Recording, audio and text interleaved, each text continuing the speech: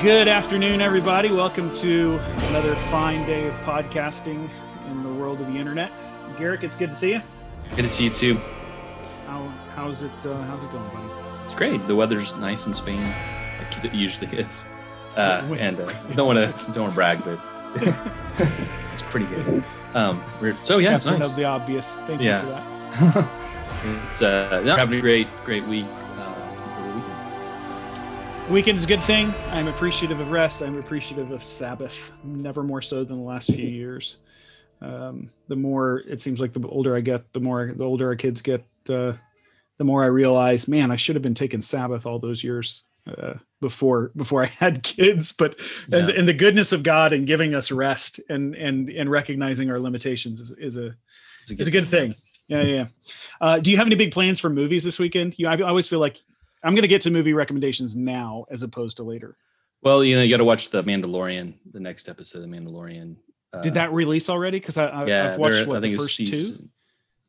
It comes out on Friday, so I think they're past. This is four. So I think that's kind of what we'll be watching. My life has purpose again.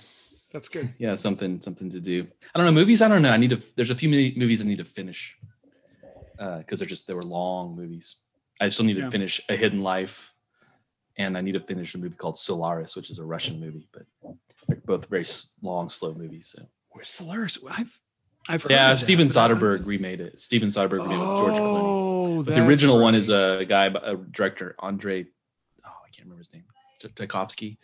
Yeah, it's probably not. To really get the nuance, you have to watch it in the original Russian, I'm sure. Yeah, it's kind of like kind of a groundbreaking movie, but he was also like kind of an Orthodox Christian guy, so there's a lot of spirituality and kind of Christian imagery. Got kicked out of Russia because of that. Some of his films were pushing the boundaries for the communists. So just a random question, but where do you find these films? I always feel like you're like the guy who brings that really rare bottle of wine that nobody was expecting, but you always have one in your back pocket. Where do you find this stuff? It's one of my strengths in the Strengths Finder thing is like collecting ideas and stuff. I think I just have this ability to find stuff. I don't usually remember exactly, but Wikipedia is a very dangerous thing for me because it's like got those links and you can be like 2 hours and like, oh, I'm learning about basket weaving in the tribes of the mountains of Segovia. Why am I doing that? There's no reason to do that. Everyone needs to know something about. Well, at least you're entertaining at a cocktail party. I would bet we have guests today. I would wager that our guests, one of them probably has that similar ability or skill or strength, the ability to like find stuff, but we'll find out, because if I can make a segue. Yeah, please do. The conversation up until this point was really lacking. I thought it was quite. We could have stayed there all day, but let's give the people what they want. Yeah, because I think we have some very interesting guests today. We don't always have guests, but when we do, they're outstanding. So these are my friends, Shawn and Deb, who also work and live in Granada, the church planting among university students and young people, and also heading up basically Assemblies of God in Europe, Secular People's Initiative. Did I say that right? And good friends of ours, people who we've been wanting to have on the podcast for a while. So excited to have them on, and I think we're hoping we can just talk about reaching secular people, reaching people in Europe, and what all that means. So, which won't take long because it's just super easy to reach people. It's super easy, barely an inconvenience. So Shawn, Deb, so that is. Let's start with the fun question there. Do one of you guys feel like you have that kind of gift to like you just find information and stuff easily, and you don't know where it came from, and you maybe. I think we have really different interests, and so the kind of things that Shawn collects or knows might be really different than what I do. So that's kind of fun. I think Shawn's a lot better at remembering the title or the author of, a book or a detail. And, I'm more likely to say, I remember this plot, and I'll tell you the whole plot, but I can't remember the title or the author. So basically she understands everything, the content, and I just remember people's names. Good. That There was a truck on the cover. I'm sure of it. I don't remember what we talked about. Together, you can complete. You're an ensemble. Exactly. That's great. Of course, yeah. But alone, we're only half a brain. That's great. Well, so how long have you guys been in ministry in Europe? We've been in Europe since 2008. So I guess that would make it 12 years, unless you count 2020 as like 5 years. Right. So yeah, so we've been in Europe for about 12 years, but my wife I grew up in Belgium. So from the age of 5 to 15. So kind of saw a child's view. My parents were pastors of an international church in Brussels. And so then we came back as adults after doing student ministry in Washington, D.C. for about 10 years. Okay. You guys were on staff with Chi Alpha at just a little school called Georgetown. Yeah, Georgetown. Oh yeah, I've heard of that little small liberal arts college of no importance. Exactly. Yeah. That's so great. In some sense, that was probably was that a good preparation for you guys in coming to Europe? Was there some things there that you were able to take away? Yeah, absolutely. I mean, I'm a Bible Belt church kid. That's how I grew up, and in a good sense of that. I mean, good experience. Went off to one of our denominational schools to get trained for ministry and all that kind of thing. So when we got there, our first kind of major stop in ministry, it just was a different world because you couldn't do any of the gathering, find 12 evangelicals and start a group and fire them up. And, all of a sudden you're 60 and 80 and whatever. It just wasn't like that. And so that really is where we kind of had to face reality about, there's a whole segment of American society, let alone the globe, that, they're really not just, they're not just bad Christians. They just come from a whole different reality, different way of viewing the world. And that's where it kind of began for us, the journey. So what brought you then back to Europe? I mean, Deb, you grew up in Belgium, but what kind of sparked the interest for Europe? I think probably those years. Well, we always wanted to go overseas and be in ministry, but I think those years in Washington, D.C., the students, a lot of them at Georgetown, were international students, and I think we just kind of had an increasing awareness of need. And felt like we really want to go where the need is the greatest. And because we were introduced there to the secular worldview, that was really on our hearts. And it felt like Europe was definitely the place. In our own organization, when we did some research, student ministry was far more developed in Northern Europe than in Southern Europe. And in fact, when I was a kid in Belgium, I knew the campus pastors at some of the universities. And so I think we felt like increasingly really just let's go where the need is the greatest. And that seemed to be Southern Europe. And so, our organization felt the same. And so Spain seemed logical. So in all of that, then what, having, as you said, Shawn, you had exposure to kind of the secular worldview, but once you write, you guys have done a lot of work. I've read a little bit about it, that stuff that Garrick has sent me, and really, actually, it's interesting because it really coincides with a lot of. You sum up well, I think, some of the thinking and what I would say if I were to try to describe things. I think you sum it up very well. It's kind of like, I don't know if you've ever had that experience where someone says something and go, yes, that's what I've been trying to put my finger on for a long time. So you guys have done a really great job of that. But before we get to kind of your definition of that, you had exposure to kind of a secular worldview, but when you got to Spain, was it what you expected? Did it take you a while to begin putting your finger on it? Like, kind of take me into some of the journey of all of that. Yeah, to kind of give a little context, both of us, our training was really missiological training. That's kind of where we always had that in mind. So even when we were in the States, we kind of looking through that lens of missiologically thinking about what are people's deep down beliefs, their worldview, and not just labels they put on themselves. Mm-hmm. And that's obviously an important lesson in a secular context, is people label themselves all sorts of things.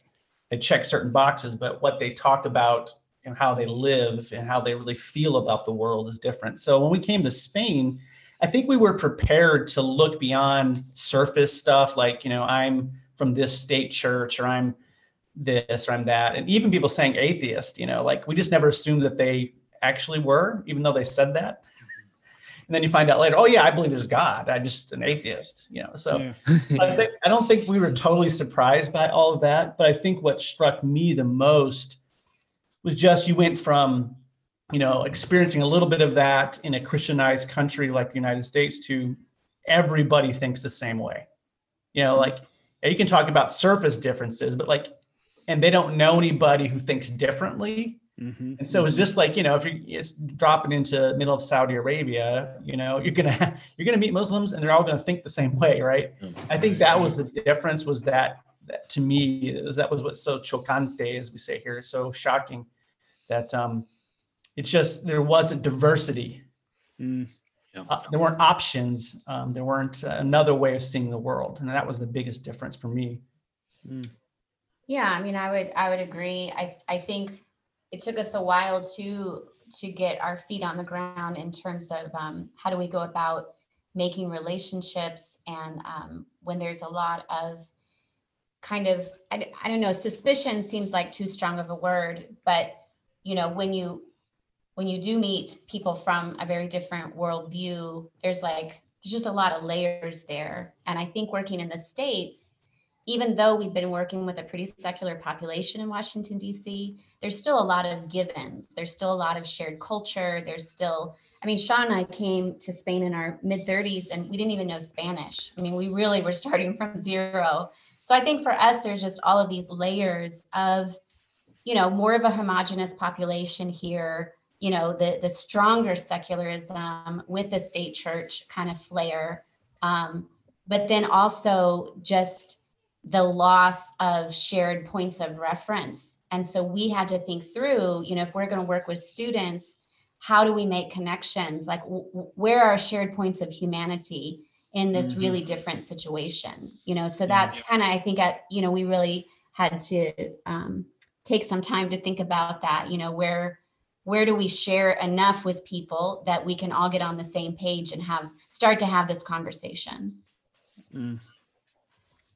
So sorry, Garrick, I think I keep jumping on you, but no. So it's discombobulating, isn't it? When you first land somewhere. So this is I obviously live in Sweden, but this being my third kind of foray into our third, I guess, tour of duty. I don't know what you want to call it. Central Asia and North Africa previous to that. And every time I've landed somewhere new, while it's discombobulating, you make a great point about there's no common frame of reference. And you find yourself grasping for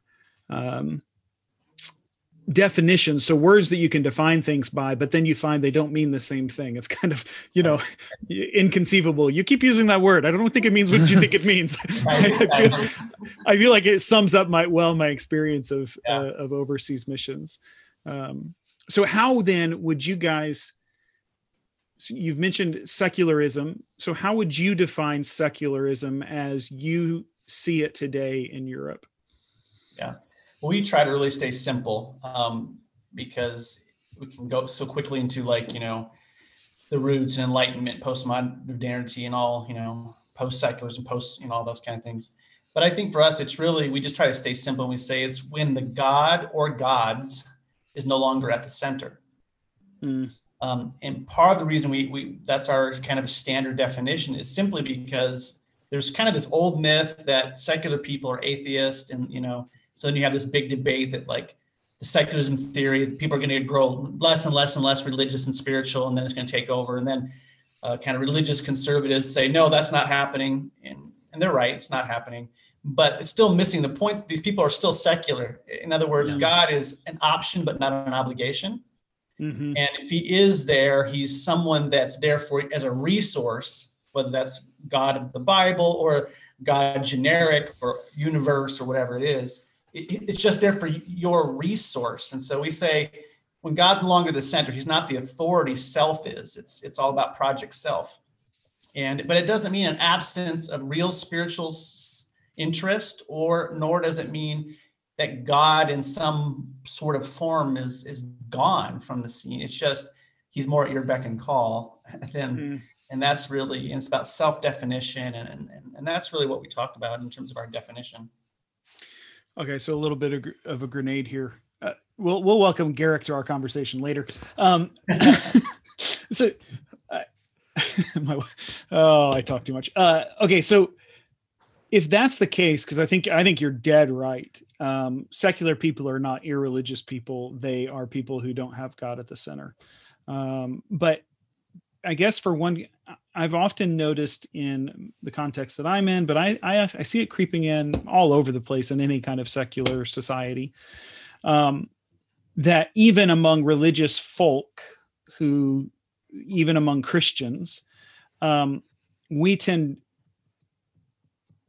to go through life and we're affected by that secularism as well. Yeah. So we swim in the same waters and we think we're not getting wet, but the reality is we're getting wet. So do you find that a lot of times Christians then approach God, even though they have a much greater devotion to that God, but they approach God in the same manner, that he's just someone to help them with their personal project?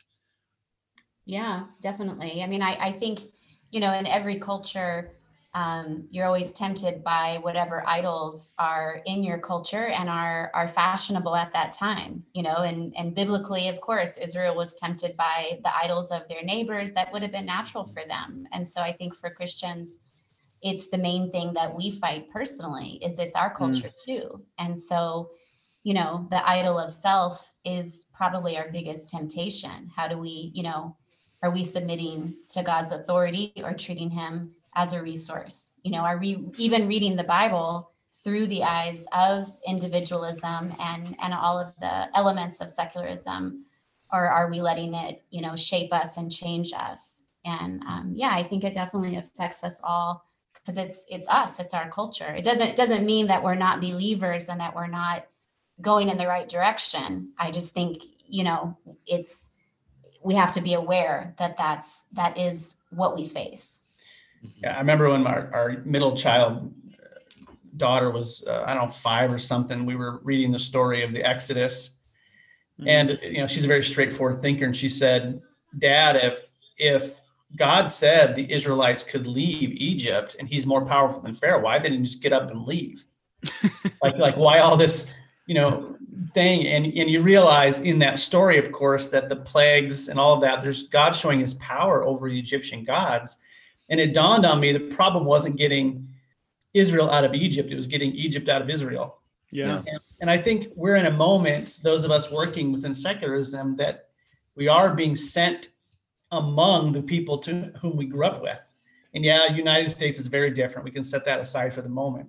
But in the big picture, and so, our Christianity it's going to be flavored, misshapen by where we came from, just like any culture.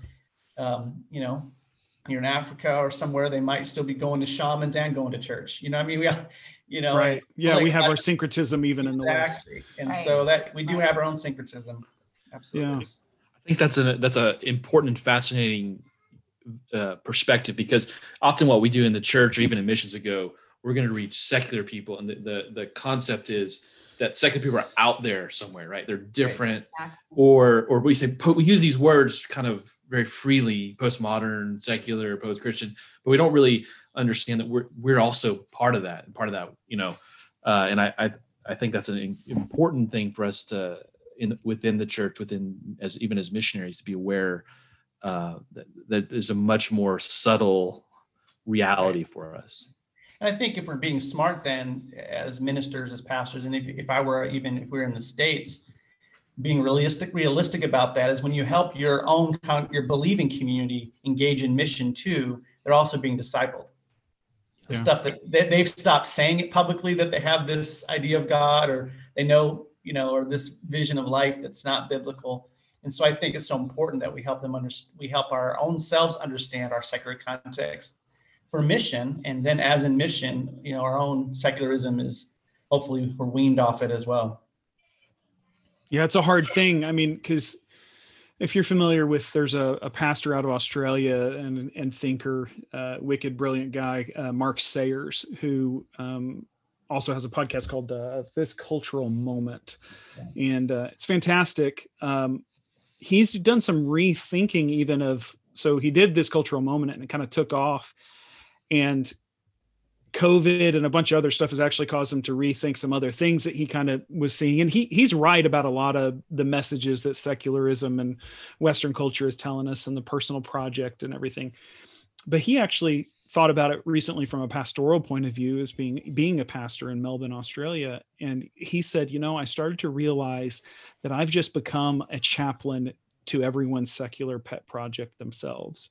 And he said, I'm not calling people into a deeper discipleship with Jesus. And, so he kind of has had this, and I think he's being a little tough on himself, because I followed him. I think he's a great pastor, but there is that reality of, there is that temptation for us to go, even as we quote unquote brand the message that or design tools or whatever else, we tend to frame it in sorts of, what's your pain point? Let me help you with your pain point. So, we can say things like, are you lonely? Jesus is your friend. Are you this? Like it just becomes this utilitarian personal project need. Yeah. So we have to be really careful with that. And you see that in missions, short-term missions, or sometimes, 1 year mission, or it's about the experience to have, I think I mentioned this quote last podcast, but it's in the movie Hidden Life, the Terrence Malick movie, where the main character, who's refusing to give allegiance to Hitler, and obviously this is a much more different context than we're in right now, but I think there's something similar here, where he goes to visit a man who paints in the church. He paints Jesus in these Catholic churches, and this man is confessing. He says, we have made admirers of Jesus, but not followers, and we need to paint the true Christ, not the one that makes everyone feel good and comfortable. So I thought it was a fascinating line. And so leading into there, do you feel that that's very similar, maybe what's happened in the church, but also the wider society of Europe, is there's admirers. Yeah. Well, that's, we talk a lot about that in the process of moving people forward, and we kind of have these markers we talk about. But it's easy, secularism can add a lot in to itself. It's in that sense, it borrows from Eastern religions, and that's where you can add a lot in, and it doesn't have to be consistent with something else you have in your pocket. Like you can hold contradictory views. That's part of its shape. Because of that, we just talk a lot about it's a mosaicing kind of thing. I can grab a little bit of this, a little bit of that, if it's useful to me. And that can even happen within, hey, man, this is a great community. I love belonging to this Christian community because everyone's nice and helpful. But it doesn't necessarily say much about whether or not they're dealing with the allegiance issue to Jesus. We're still going to be nice, and we're going to be faithful in our community and all those things. But, we all had that belong before we believe, and I still think that's true. But people can belong and not believe for a long ways. You know what I'm saying? They're just like, I just like you guys. And because they don't, the allegiance issue, and that can go for the people, the lost people with whom we're working, but, attending a good Bible Belt church on 35, 1 hour every Sunday morning in the Bible Belt doesn't cost you very much. And it might make you feel better, but it's not probably going to demand the allegiance of Jesus. And so it's tempting in all locations. Yeah, the way we describe that here in Sweden is it's the salad bar approach to religion. Okay. I like these pieces. I don't like those pieces. It's okay that you like those pieces because it's all here, but I'm going to put together my own salad. You do yours. And at the end of the day, all that really matters is that you have a salad on your plate. Right. And that's kind of oftentimes can be people's approach. You mentioned markers of secularism. What are some of those markers that y'all have identified? Well, there's an older book now called I Once Was Lost, and they had their 5 thresholds, and we've kind of adapted those. Can't remember who that was, Don Everett's and whatever. Yeah. InterVarsity guys. I forget their InterVarsity guys. Yeah. Great book. I mean, that was markers of secularism. No, but I'm saying those are the markers we're talking about. As we kind of adapted their book and talking about, as we see people move forward, here's kind of the barriers they've got to cross and deal with. But we're talking about what secularism is. You know, that's a different question. But I don't know which one you want to. You referenced the markers of how someone comes to faith, and then in my head that made me think of the markers of secularism. So let's do the markers of secularism that y'all kind of work with and identify, just kind of to help people wrap their heads around it. And in large measure, I think so one of the reasons I want to get to that is, just like Garrick said, we tend to think of secularism out there, but it's really something that's we're swimming in as well. We just think of the secularist as the other, and not maybe even us or our neighbor. So, yeah. Well, I think, well, I don't want to jump maybe, but I think just to keep in mind, there's something, it's a term you guys, I don't know if you even coined it, but you guys have settled is the idea of folk secularism. Right. Which has helped me think of a lot of it. So maybe it might be interesting to talk about that too. So explain that a little bit. Yeah, I mean, again, it just comes from. Start where you like.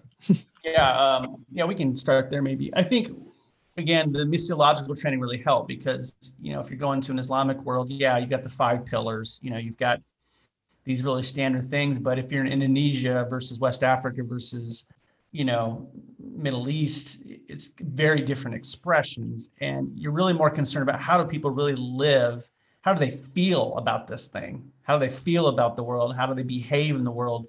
And less about doctrinal points, which sometimes secularism, it's always was approaches like apologetically, like, oh, you reach everybody else by friendship, but you reach secular people by, quoting whoever is the coolest apologist at the time. And so we kind of looked at, let's look at this as folk religion, a lived experience. What's it like for people, and not trying so hard to make it all match even like in some systematic thing, because that's a lived experience.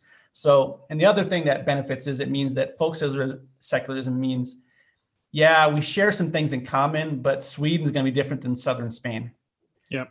In its flavor, but not in it's a different flavor. It's all ice cream, so that's how we're approaching it. But the things that we find that are shared are several things. And Debbie, you want to? Well, I mean, it might help to talk about, some of the flavors maybe. We talk about like 4 types of secularists that, can kind of get beyond just the main idea, which is for all secular people, like we've said, there's no spiritual authority in their lives. So they are the authority. That doesn't, so the whole pick and choose thing, those are definitely common elements. But we talk about how one of the 4 categories, for example, are radical secularist. And that's the one that when people first start talking about the secular worldview, that's what they imagine everybody is, a radical secularist, an atheist who really likes to argue about the ideas and maybe is even anti-religion. And we think that's probably the minority, but they're out there. The radical secularist is one way to be secular. Another is what we call a spiritual secularist, which is, people that are really, really dipping into all kinds of spiritual practices from all kinds of different traditions, everything from meditation to crystals to, even more traditional practices. But it's very much, I'm going to make this hodgepodge that works for me spiritually because I am the authority of what is good for my life. And so it's still deeply secular in that sense of where the locus of authority is, but on the surface, it looks very spiritual, or it is very spiritual.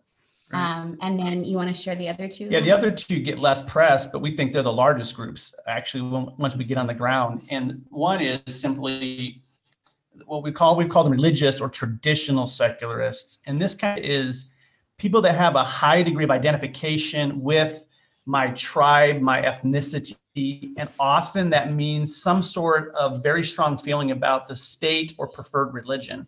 Mm-hmm. And so, I am Catholic, I am Lutheran, I am, whatever, depending on whatever country you're in, but they actually have no real moral or spiritual life. So they never go to church, but it's very strongly held that I'm a Spanish, I am Catholic, and I vote this way. but it has no moral content, no personal relationship with Jesus, probably complete ignorance of the Bible, and things of that nature. And that's a strong version, but it's still about me. Do you think that it's possible that Europe has always been majority that? We probably would say yeah, that. Yes. A strong possibility. Yeah. I don't know how you measure that. It's not easy to measure, though. I don't know if we could go back and figure it out, but I'm beginning to suspect, after 13 years in Europe and most recently doing a lot of reading, functionally, I think Europe, because even Kierkegaard in Denmark, that's what he was up against. Right. He was up against a society, and then you just get a lot of sense that Europe seems to have always been a lot like that. So maybe not majority, but maybe it always was. There's always a huge chunk something, of course. Yeah. And a lot of social historians, I know here in Spain, for example, in the year 1800, it was like only 15% of men went to mass. So the religious behaviors kind of ebb and flow, but there's a relationship. So but this real strong identity thing is, I think, there's a lot of nationalist movements in Europe right now and around the world, and they're kind of digging back into these religious identities, and yet has very little, has nothing really to do with Jesus or his authority in our lives, but it's an identity. But the other group we talk about, which we think is really the majority, we just call them pragmatic secularists. Yeah. And probably they're the most pure secularists, if I can say it that way, because if we can't know anything except their own lens, and there's moral relativity and truth is no absolute truths and all those things that we get from the Enlightenment and so on, then why bother with anything at all? It's like, I don't care. Yep. And so apathy becomes the spiritual warfare. It's not like anger. It's just like, none of these questions have any meaning, so we don't even think about them. And when we talk to our students here and the friends of our children here, that is what? Why are we talking about this? Almost like I don't have a category to think and talk about it. Yep. It's so the apathy, and that's why I said the apathy of the devil's work is the apathetic. None of this matters. And so I just, have a little tapas, a little vino, little cerveza, I enjoy my thing, and I just never comes up, and none of us ever talk about this stuff. Yep. If I had a euro for every time a student says, we've never heard anybody talk about this kind of stuff before. I'm not talking about the gospel. I'm just talking about the big questions of life. Yep. And I think that's a huge. I mean, can you, is there an estimated number? Like in Sweden, I would say that's probably 95% of the people we talk to. Well, we put it up high. We tried. Unfortunately, when people study secularism, they almost always just study the non-religious, those who are committed. It doesn't help us. Such a mistake. But if you look at values survey, the Europe World Values Survey and stuff, and kind of ask like those questions, it varies from culture to culture, and that's kind of where we got these 4 categories from, anyway. Yeah. Like they started coming up as you kind of get through the data. But our experience is this is by far the core of secularism. Yeah.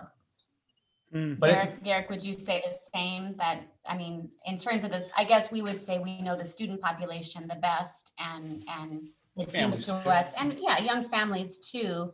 But that's been our what we found. Yeah, I'd say that's the vast majority of people are, and I think that number's grown. I think maybe not too long ago it would have been more traditional secularists, people who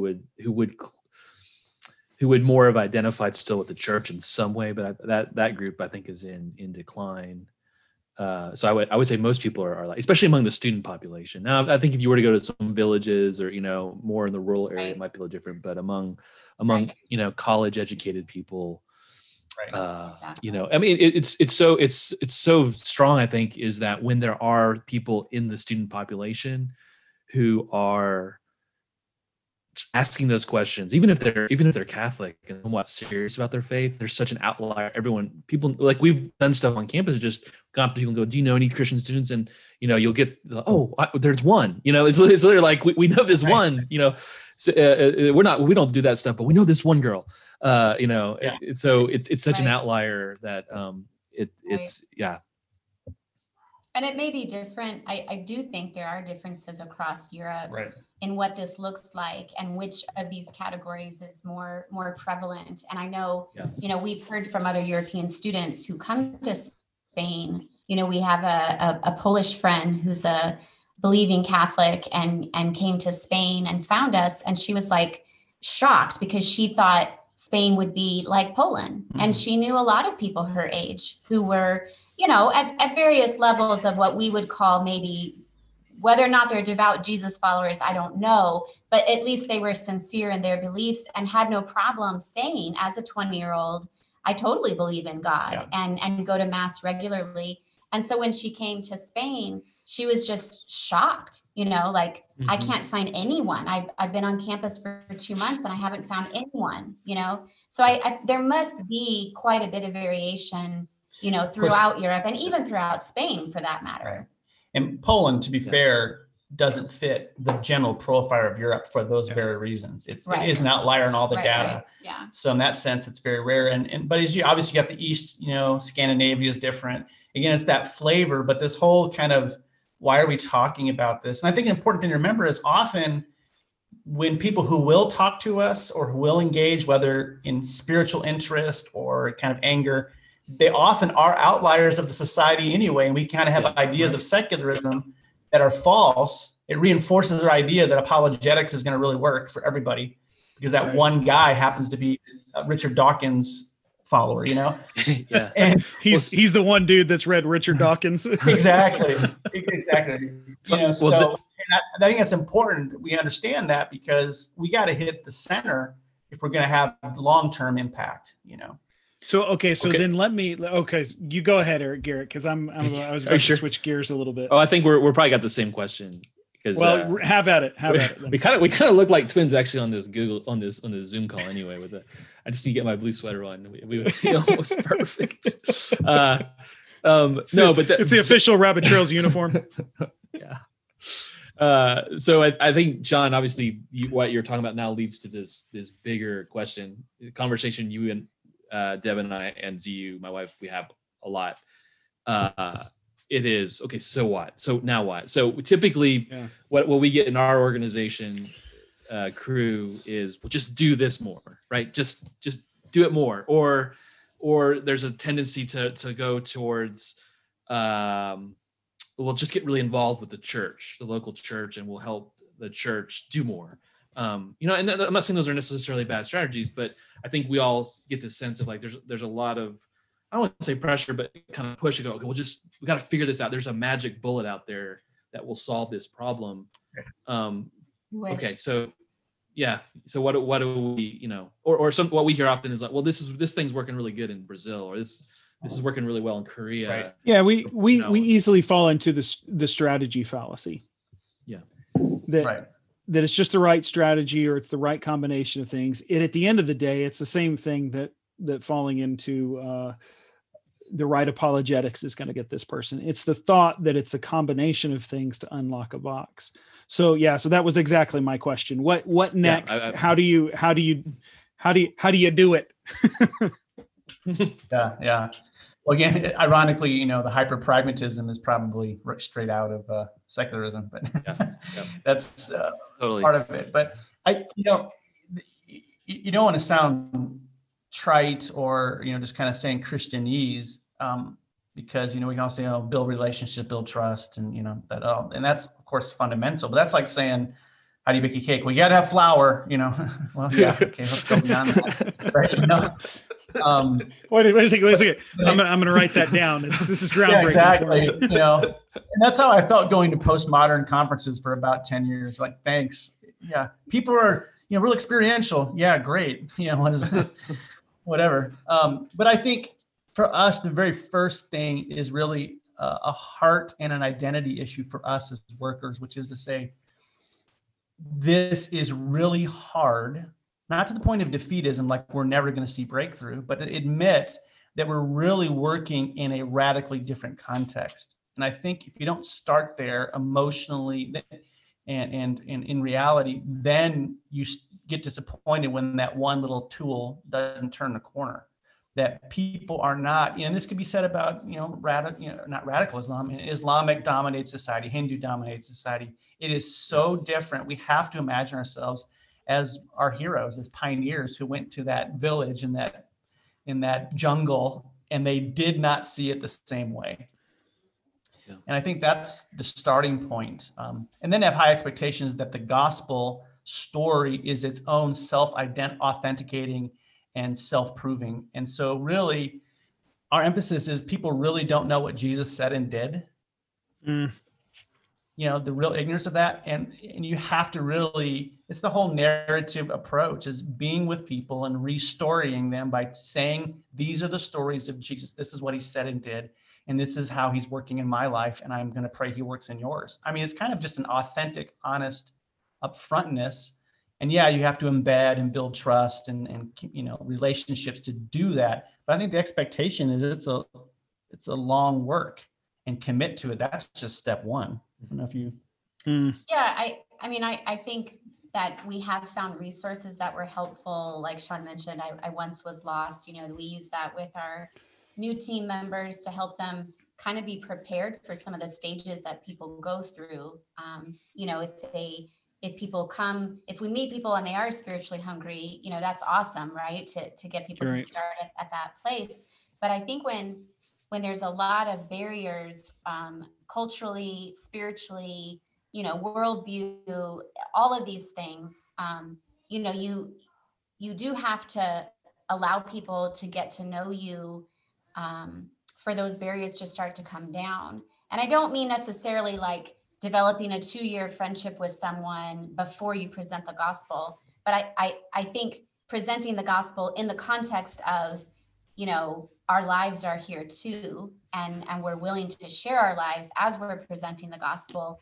However you want to describe that. We've just found that to be really important because of the misunderstandings about what Christianity really looks like. And like Shawn said, the ignorance about, if you've never met a follower of Jesus who's sincere and who's, devout, then you don't know what to expect. And so I think, when we're sharing the gospel with people, we kind of have to remind ourselves of that. This isn't necessarily, it's not just the first time someone may have heard the entire story of the gospel, but it might be the first time they've had a personal encounter with someone who's trying to follow Jesus.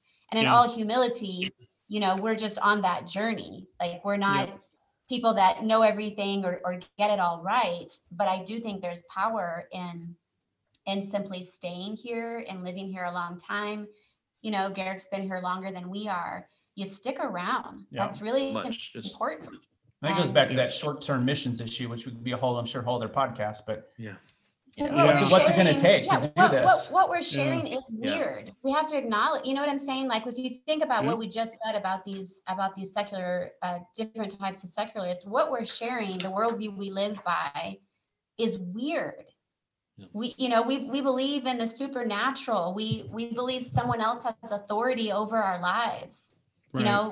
We believe in moral purity. I mean, these are bizarre things to say that we believe. And so I think we have to be transparent about sharing relationships in our lives with people. So, otherwise, I just don't know that the words are going to make any sense. It's interesting because I couldn't agree more with all of that. When I first arrived, interestingly enough, I first arrived in Sweden in 2008 as well. So we've been in Europe, I guess, for about the same amount of time. And I remember very early on, my wife and I went out on campus and we're talking to a group of students. And I just remember one girl in particular. She's informed me since then that there were more people there, but I just remember this one response to this girl, because we were the first Christians. She was 26 years old. We were the first Christians that she had ever met. And I remember her looking at me with these eyes of disbelief. And I realized in that moment, she thinks I believe the world is flat. But it wasn't in the sense of when an American audience hears someone say that, we're ready to convince them otherwise. We want to engage with that. We have a kind of a combative idea culture where we're ready to jump on that. She wasn't like that at all. She looked at me with very Swedish eyes, which was, well, aren't you an interesting science experiment? Exactly. And what was going on in the back of her head was, I always heard that there were people like this out in the world, but I never actually believed that I would get to meet one. And so I became this interesting thing that she could, and I don't begrudge her for the feeling that she had, but it was this very seminal moment for me when I realized, okay, we're doing something different here than when I was in, North Africa and Central Asia, where the conversations were about the deity of Christ. But in those moments, what's interesting, and since then, what I've really come to realize is that, because I would say the majority of people that we meet in Sweden have her attitude in general, that is the over the driving attitude. With this added into it, the many people, I realize it's funny, about 10 years ago, up until about 2.5 years ago, I could use this example and it wasn't an issue and everyone connected with it on an emotional level. Now, when I bring up the world is flat thing, some people are actually starting to believe that the world is flat. And so it's kind of taking my analogy away. Like it's not working the way it used to. But so the moral force of this is really lacking at the moment. I got to find a new analogy, but anyway, the point being is actually with the added caveat of in Sweden, people find the gospel offensive, not just, so in general, people find Jesus beautiful. No, actually they don't in Sweden. The majority secular culture attitude is that it's actually immoral. So because you're talking about shame and guilt and death, and it's just kind of this icky sort of feeling. And so we're dealing with that now. And that becomes the general overarching story that we have to undo. And to be honest, our first step these days is we just convince people we're normal. That's like our biggest apologetic. Like, no, we actually engage in the world and we're not, living somewhere out in the forest and, these sort of things. And that tends to be, we talk so much about that. So like you said, it's like someone who's like, from, I don't know, here in Granada is like, oh, I met an Amish person. Yeah. I've seen a movie once, and it was very distinctive. And so, it's so different. But that's why we talk, our first threshold is this whole distrust to trust, right? You got to move people. And it's not just trust of Jesus, it's like trust of any person that would really be into religion, like seriously, and that her meeting you, it's like, I have no category for this. And there's even like a little suspicion and anger. And that's also why it's so important that we do ministry in team, because she could meet you. Okay, he's a decent guy, but he's like my exception rule. Right. Like, he's my one religious person, but I know him. He's okay. He's not like those other people. And that's why we talk about building trust is not just me with one-on-one. It's got to be our team, our community of faith to the community, so that it says, wow, there's multiple people. So there's more to it than this. So the trust isn't just me building trust. It's trust about people of faith in general. Pretty much we're suspicious of all people of serious faith. And that's such an important threshold. And again, we're normal. Like we eat the same, we go to the same schools, we like the same movies. It just so that there's some sort of bridge. Otherwise they're looking at us like we're a zoo animal. They're like, that's a mamba snake and I'm a human being. And like, we're just never going to, we're just so radically different. Yep, exactly right. They just can't put you and so I think that's an important point. So how do you guys keep hope alive in the middle of all of this? This has become an all-encompassing important question for us in Sweden as we think about our teams and staff, and even as within church. How do we keep hope alive in the middle of so part of I'm going to back up. So that's my question. Now let me give you a little bit of context to that question. We hear stories of the power of the gospel.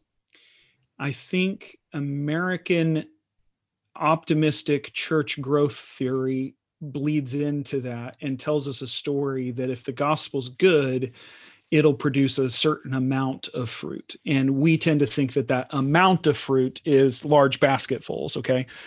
And when we start butting up against secular culture, I think the hardest thing for a missionary or a pastor, so you don't even have to be, you can be Spanish living in Spain, but the reality is you're butting up against this culture and it ain't going the way that you thought it was going to go. How do you keep hope alive in the middle of that when the story that you maybe be swimming in as well, as far as your Christian culture, tells you, oh, you should be seeing basketfuls of fruit? Like, how do you keep hope alive in that? Yeah, I mean, I would say probably part of the answer is team. I think it's deadly to be by yourself. And so whatever that looks like in your local context, it may not even actually be people that work with you, but, people that share your beliefs, getting together regularly, somehow, being part of a healthy church where you are not 100% responsible for your own hope.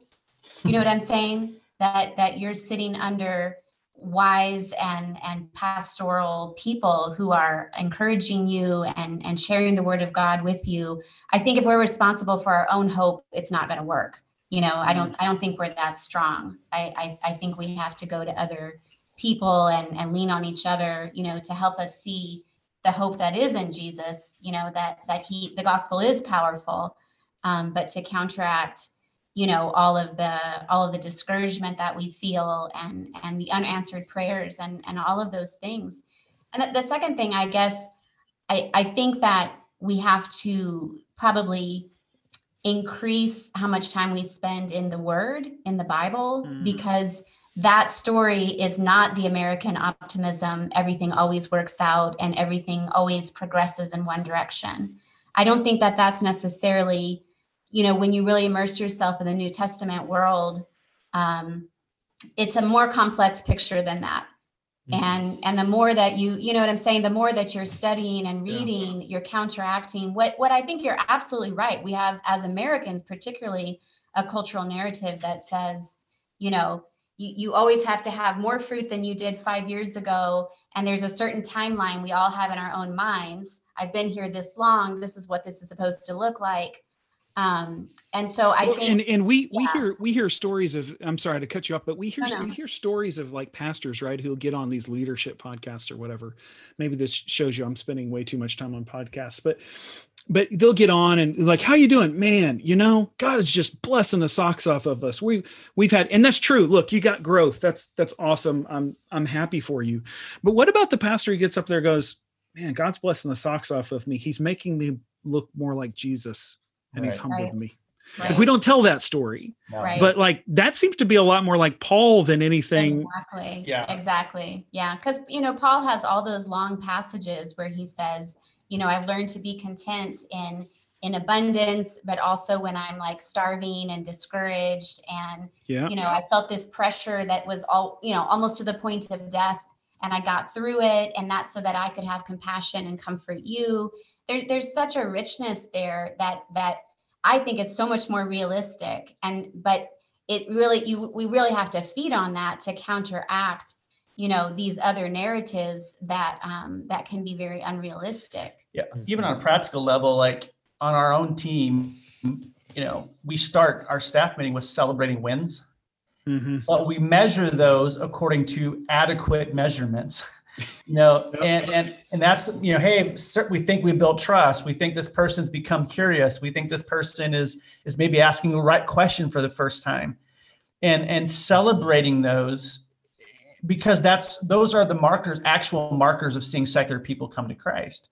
We did a kind of a walk through the Acts a while back. And one of the things that kind of struck me along this issue is they celebrate when the gospel was preached.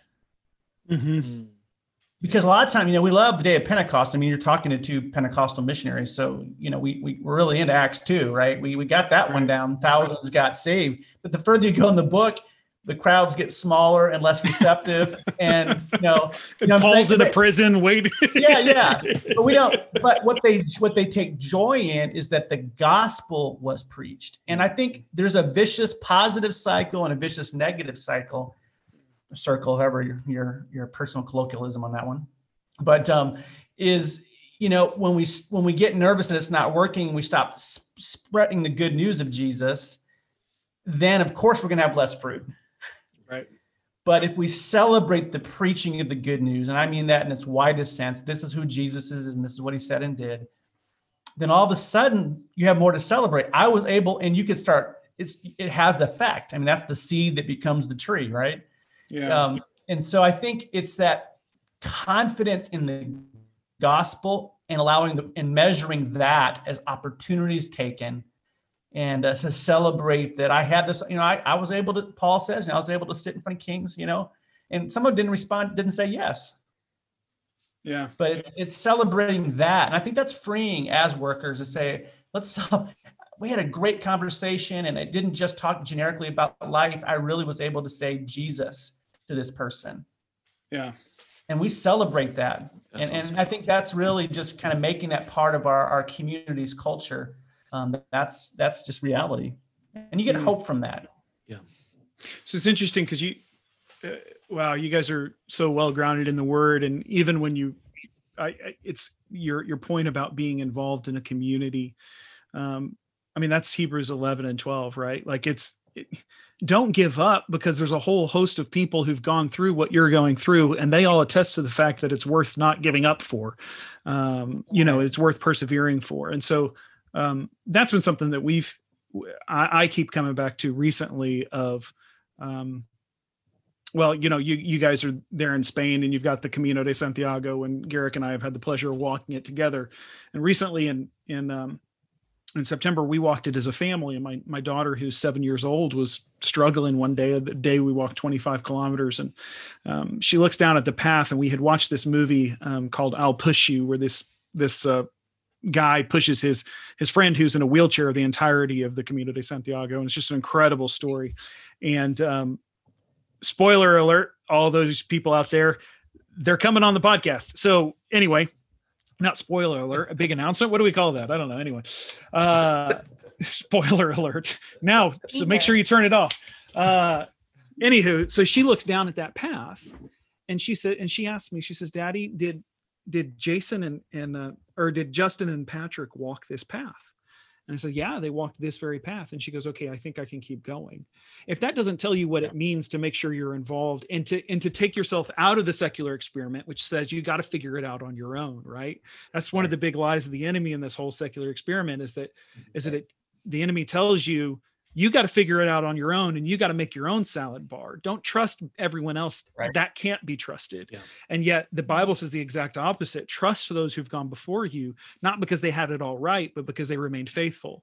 Right. And then that'll help you along the way. So I love that. Well, the thing is, most of us that are called to this kind of work, we've read or heard the stories about this person who went to China in 1800, this person who went to India, and they didn't see one soul converted in their whole life. And then now we know there's 25,000 churches in that area. Like, what we tell those stories, but none of us want to live those stories. Yeah, that's right. That's right. You know what I'm saying? And so I think it is like that we do have those stories of those who've gone before. You can talk about what's happening in Iran with all the growth there right now. And man, we all remember what it was like when even in the 80s, 50 years ago now, the Shaw and all that kind of stuff, and the prayer that went into it, and the laborers and the martyrs, and we're not in that kind of a context, but at the same, in terms of danger, physical danger. But why should we have it any different to say we're going to plug in, we're going to be faithful, we're going to celebrate the gospel? And I want to believe, my friend Javier, and for breakthrough, like we don't want to get like, oh, don't expect God to do anything. That's the wrong attitude. But a sense of it shouldn't surprise us if we're in that kind of pioneering into a different worldview, that it's going to take some time. One of our leaders in our organization, he often says, when it's like a big group of workers gathered together, and people are, in all kinds of different contexts, and he often says, remember, if you're in a season of harvest, it's because someone came before you and sowed the seed and broke up the hard ground. Maybe if you're breaking up the hard ground and you're sowing the seed, remember, it may be you that enjoys the harvest. It may be somebody else, but that's very, very biblical to say, we're part of this process. And because God is faithful, we know ultimately harvest happens. but we don't necessarily get to choose, where we are in that process of breaking up ground, or, sowing, or just cultivating this little baby plant that is going to end up multiplying. And we all want to be, we all want to see that last stage. And sometimes we're a bit earlier in the process, and that's okay. I think you make your peace with that if you're going to stick around. Yeah. If you're going to stick around, right?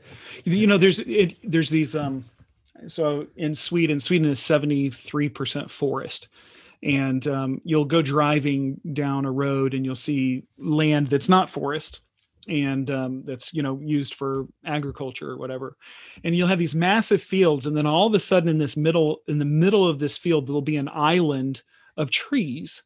And you're kind of like, it took me a while to kind of realize what that was. And that's where they took, because when you go through the forest, it's covered in moss and stones. And what happens is, in order to reclaim good ground for growing things, they had to take all the rocks and they piled them up in the middle of the field. And so if you were to go out to that little island of trees, it's just a pile of rocks that over time trees have grown up in. But in order to make the fields ripe for growth and harvest, someone had to pick up rocks for ages. And then you can go into different parts of Sweden and you see these stone fences. It wasn't because the farmers there thought, we just need a lot of stone fences and I prefer stones. Like, no, they needed to literally eke out a living. And so the only thing they could think to do with those stones was to make fences with them. Like, it's like, this is the type of thing that you have to do. And it seems to me that the missionary endeavor, especially in places like Europe, and also, you made a great point, Iran, or, formerly Central Asia and different places, is that effort of, I think back to the parable of the soils. What is my responsibility today? Is it to pick up? Is it to remove the ground of thorns? Is it to plow something? Is it to scatter seed? Is it to pick up stones? There are many of us who have been missionaries who all we will get to do is pick up stones. Yeah. We should not tell ourselves the lie that was inconsequential. And we should not tell ourselves the lie that when the person who saw the harvest stands before Christ, that Christ will praise that person more. We don't know what he's going to do, but we know that we're all involved in the process of bringing him glory in that way.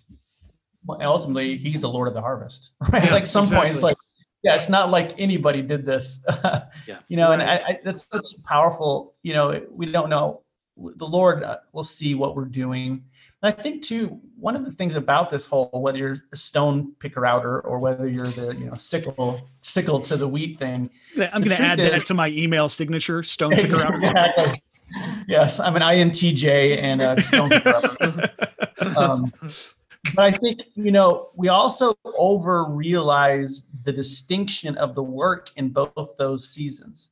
Yeah. The work is still, my wife doesn't like this, but I just say gospeling, right? It's still, it's still, what did Jesus say and do? Like, it doesn't matter what season you're in. And in fact, if you're growing gangbusters and you're not doing that, instead you're managing growth, then you're not actually doing the work anyway. And those people aren't disciples, they're attendees. Yeah. And so I think we can also take some centering into what is our job. Yes, there's different tasks. I get that at different seasons. We understand that, and there's fruitfulness, but the task is still, Paul seems to be so like, there's a revival here and there's also no response here. I'm pretty much doing the same thing. Yeah, right. You know what I'm saying? Yeah. And I think that would help us also kind of stay focused and on what is our task. And it's the presentation of Jesus and saying, here's who he is, here's what he's like, and this is what it demands of us. That's it. Jesus is still a big deal. Yeah. So don't overcomplicate it. Keep the main thing. Okay. So two questions here. So one is, I know then they're both related to this, but I know for you guys, a big passion is helping people, help the church figure this out, to have this aha moment that I think, we've all had and some of our listeners have had of like, okay, this is a different game. This is not baseball. We've been trying to play soccer with baseball, equipment, basically, Right. and so we need to do some things. So one would be, so I know that's a big passion of y'all's. You guys are doing it, working in that area to try to move people to really reach secular Europeans, and to avoid the kind of the pitfalls that you can get into of really wanting to share the gospel, but end up going, to the left or to the right, or but not hitting that mark. So what I would say, one question is, what do you see as the state of the European body of Christ with respects to that? Are we doing a good job, or even the missionary movement? Are we hitting that, or are we needing to make some major corrections? And number two, I think you guys have some things in the works, don't you? You guys have like a journal, or if you're able to talk about those things, and some things coming up that might be really helpful for people out there who would be interested in getting more involved with this conversation. Yeah. I think Deb's going to hit the thing about how we're doing in Europe. Well, I can't speak. No, we can't speak for that, for how are we doing in Europe. I think we've seen over the last 10 years, the conversation has been moving in the right direction. And I think that the part that we felt called to play was just sort of to name the challenge that we were up against, to be able to say there is a secular worldview, and, it does have a certain shape, and, this is a unique challenge. And we're not the only ones out there, obviously, talking about that. But I feel like from a lot of different directions, we feel like in the past 10 years, the church in Europe and some of our American churches are starting to really grapple with it. And I don't know how long it takes then to change strategy and stuff like that.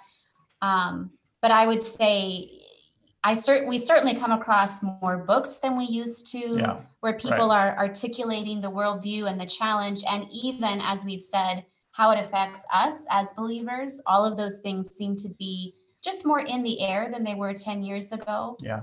I think at the same time, one of the biggest challenges is the doubling down on the culture wars. And the culture war really distracts from reaching people, and in fact can be opposed to reaching people.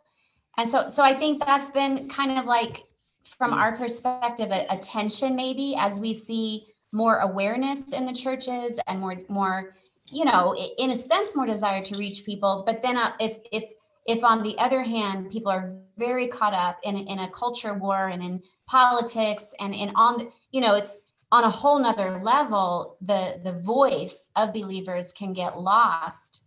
If we're using our voices for all of those other things, our testimony about Jesus gets lost in all of that.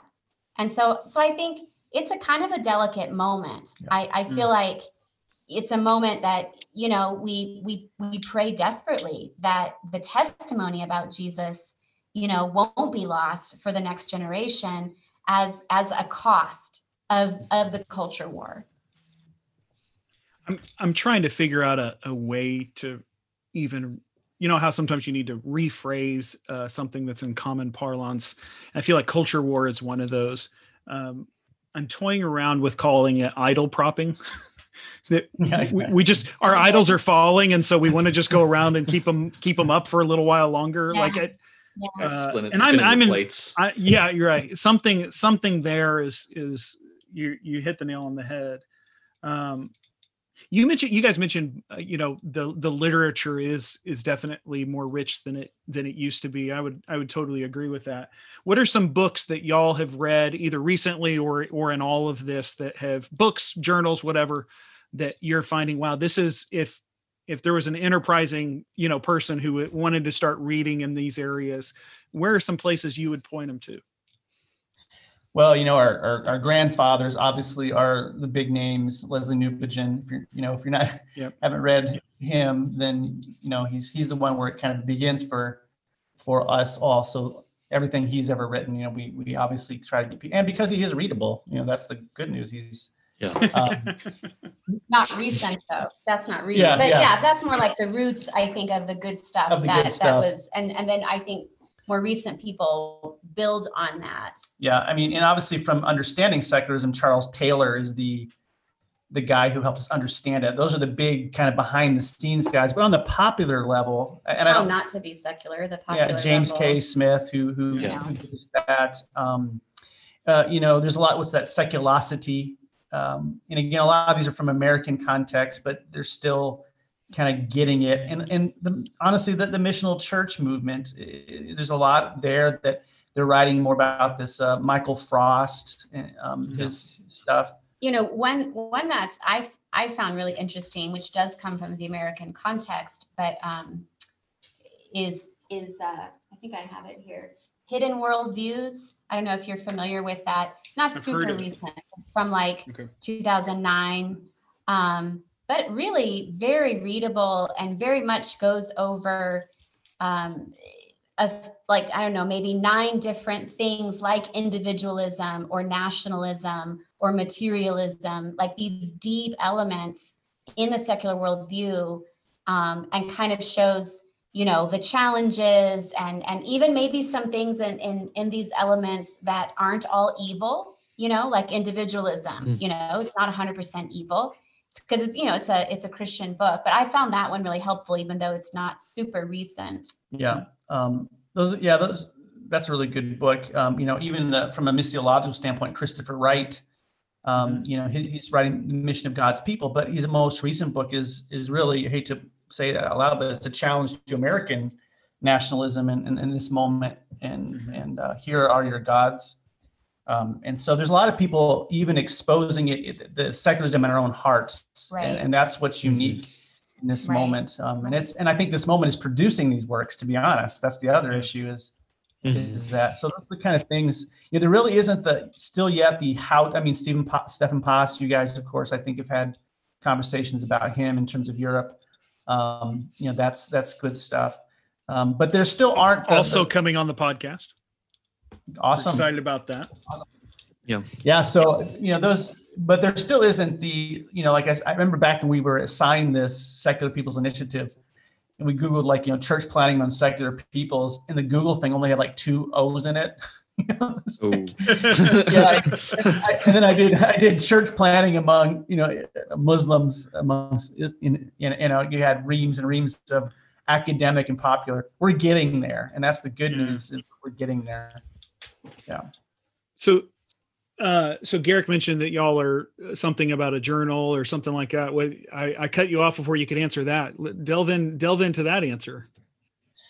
Yeah. Well, out of our own particular denominational stuff, we're kind of being given the task of really generating a passion for secular peoples as a block, hey man, this is a field that needs to be on the missiological map. I was just doing some stats the other day, and according to our definition, as best as we can tell, we're talking 1.5 billion people. Yep. So kind of we're creating taking some of the data out there, but putting our labels on it. And the first thing we're doing is kind of just a popular aimed at young people, kind of lose yourself devotional journal where we'll pray. It'll challenge the secularism in us, but then you begin to pray for secular peoples around the world. From the Mark passage. From the Mark 8:35, you lose yourself for my sake in the gospel. Yeah. So we're kind of working on the devotional, and we have courses and things that we do and trainings and stuff, and hopefully we have a secularpeoples.org under construction site. Who knows when that gets done, but we'll start doing those things. But really, we're trying to really raise a generation who can face this in their own hearts. Again, if we don't get Egypt out of us, we'll never be effective engaging people in Egypt, and so that's really, so it's going to be Lose Yourself campaign is basically lose yourself in Europe, lose yourself among secular peoples. And so we're going to be producing some of those things. Hopefully that 2021, we have all our deadlines. So that's awesome. Give the time to write. Wow. Well, I would love to see some of that. I'll make sure I'm following that on the websites and stuff, because I think that's hugely important. My brother's wife's stepdad, I guess, is a statistician at a university in America. I probably shouldn't narrow it down too much. He may not want me to point him out on this podcast, but he's fond of saying there's lies, damned lies, and then there's statistics. Right. And you know, I think in missions is very guilty of throwing out those statistics, especially at least as a missionary in Europe, I feel often, and I've been a missionary in the 1040 window. Right. But you know, the one that, you know, however much percentage of every dollar that goes towards the 1040 window. And it's like, yeah, because I could live off of $100 a month there. Exactly.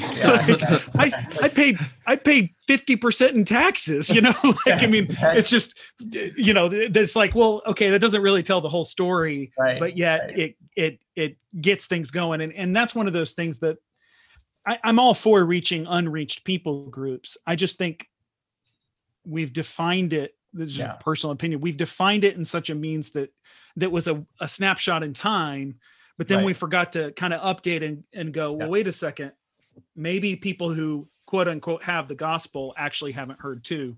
Right. Because it's amazing how many more people were familiar with the stories of Jesus in Central Asia than are familiar with the stories of Jesus here. Yeah. And we always technically they're reached. So we always talk about that. One of the big things we talk about is we did the World Values Survey. Yeah. Who believes in a personal God, judgment, hell, and sin?